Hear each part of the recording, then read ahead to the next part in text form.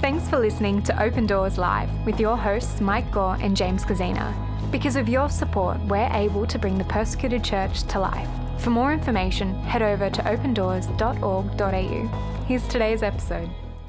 Hello, it's James Kozina here, and welcome to another episode of the Open Doors Live podcast. This is another one of our in-betweener-sodes, where we can give you a bit of a look behind the scenes. Today, I'll be sharing some of my story and what has led me to be involved at Open Doors.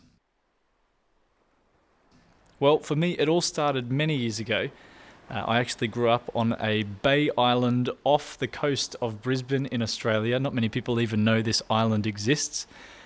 And we had this beautiful home that led right out onto a white sandy beach. We used to have dolphins that would come in and swim out the front of our home, but it was one of the most isolated parts of Australia, and a little known fact was actually for many years the lowest socioeconomic suburb of Australia. So on one side you've got this incredible beauty, but on the other side a 45-minute boat trip for the police. So there was a lot of crime, but that's where I found myself growing up. And somewhere in that journey, my parents thought it would be a great idea to send me to an awesome Christian school in Brisbane. What this meant was a daily 45-minute boat trip and then an hour bus trip to get to school.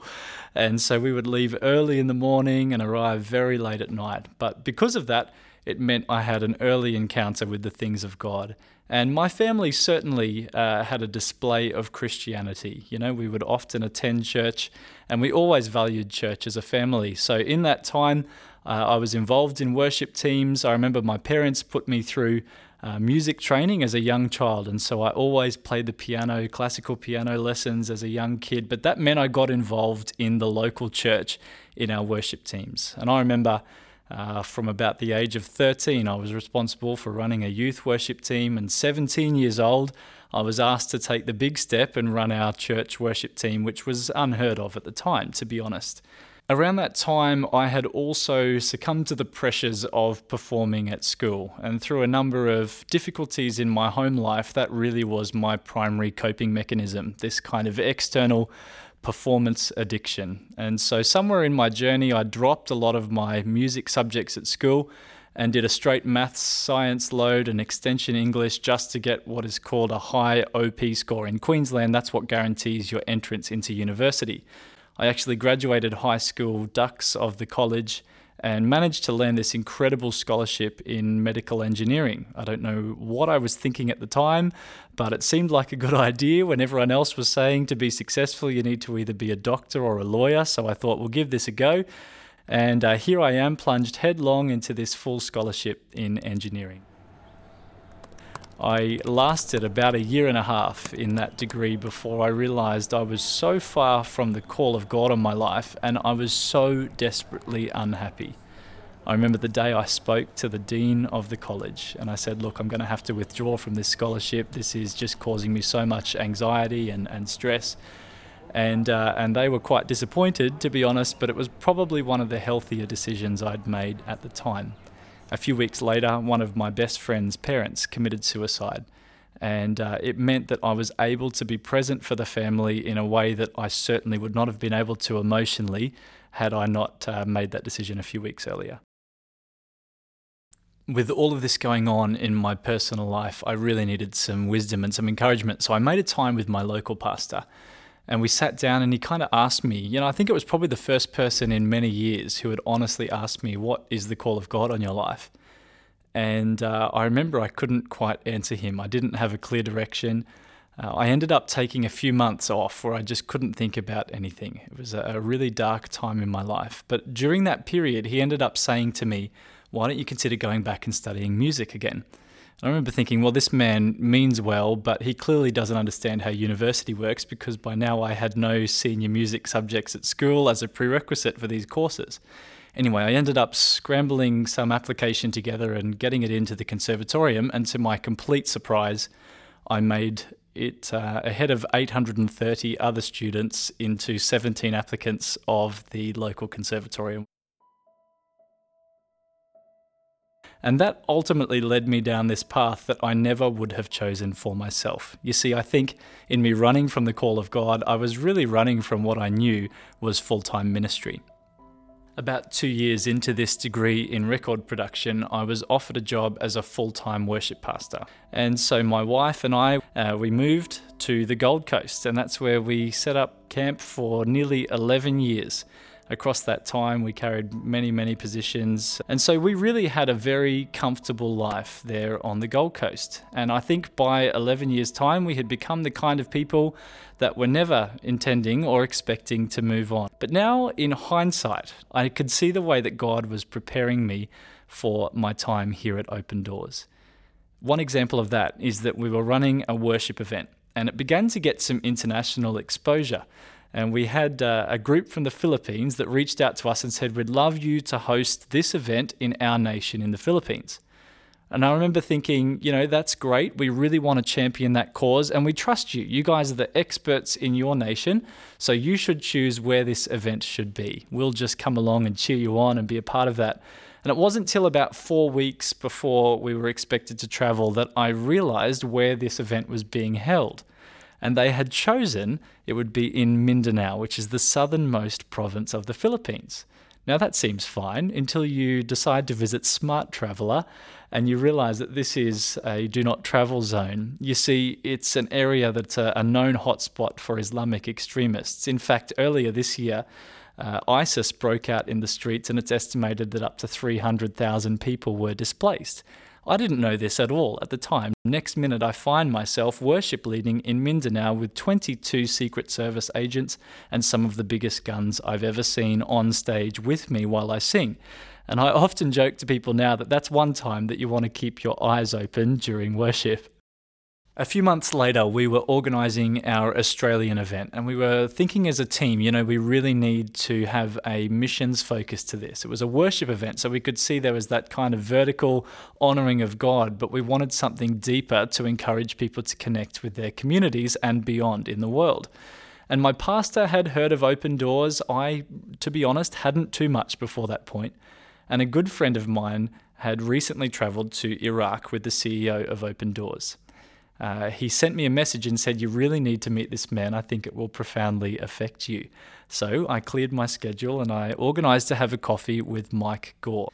Mike began to tell me these stories, one after another, of Christians who were suffering for their faith in Jesus, but more than that, they had a hope that I certainly couldn't identify with given my, at times, one-dimensional understanding of the church.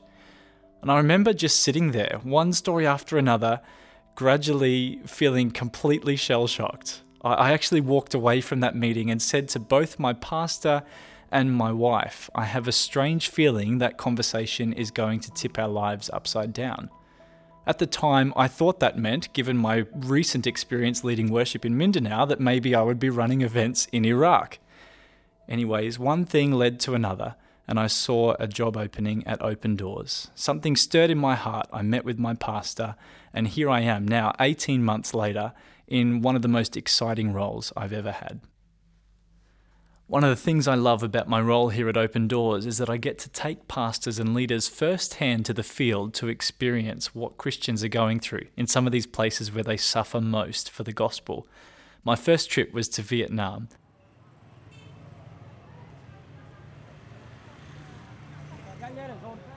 And I remember we were gathered in a room, a small room, and met two believers who had suffered extremely for their faith. One man, we'll call him Tim, had travelled nearly 9 hours by motorbike to be with us. And you see, he became a believer quite profoundly. And as many of us do when we're first saved, go out and tell everyone the good news of the gospel of Jesus Christ. He led many people to the Lord in the first few weeks he was a believer. And that's when the problems really began for him. The government became aware of his conversion and brought the literal propaganda machine into town. They set up plasma screen TVs and a small PA system and gathered all of the villagers together in a town hall meeting. And they began to play videos and images of immense poverty, malnourished babies, and children with their clothes falling off in Africa. And they would say, if you allow this man to convert your village to Christianity, this is what will become of you. They went on to do this every night for 7 nights until the villagers were completely enraged, and the government knew they had done their work and left town. From here, the real problems began. The villagers would let their cattle loose through Tim's rice crops, the only means of food for his small family. They had just enough grain to raise one pig at a time. And in our culture where we can just drop down to the shops and buy some food, that doesn't seem like a big deal. But this animal was equivalent to 6 months of their salary. You see, Tim's intention was to go to the markets and sell this animal so that his kids can have a future in the country. They had a small plantation of trees that were to be used for a basic paper mill. The villagers came through and cut the tops off all of these trees. Tim's house was at the bottom of a ravine, and so the villagers would find the largest boulders they could find and hurl them down this hill. There was a reported incident of a time that a rock fell through his roof and narrowly missed his sleeping child. A few months later, I found myself worshipping at Hillsong Conference, tens of thousands of believers around me in relative freedom and absolute blessing. And I received an email from one of my colleagues. It was an update from Vietnam, a video showing grown men being detained while their tiny village home was being deconstructed in front of them by a group of villagers angry about Christianity being present in their village.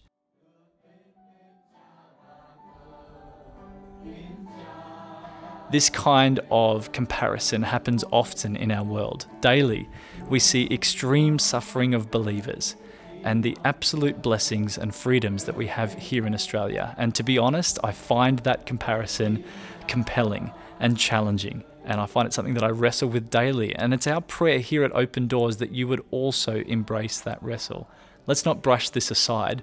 Let's confront this head on and see what we can do to be our part of the global body of Christ. At Open Doors, we believe that caring for the persecuted church should be a part of the DNA of every believer. And if you want to be a part of this journey, I'd encourage you to come to our website, opendoors.org.au or opendoors.org.nz if you're listening from New Zealand, and find out the next step for you. It's certainly changed my life, and it's our prayer that it would change your life.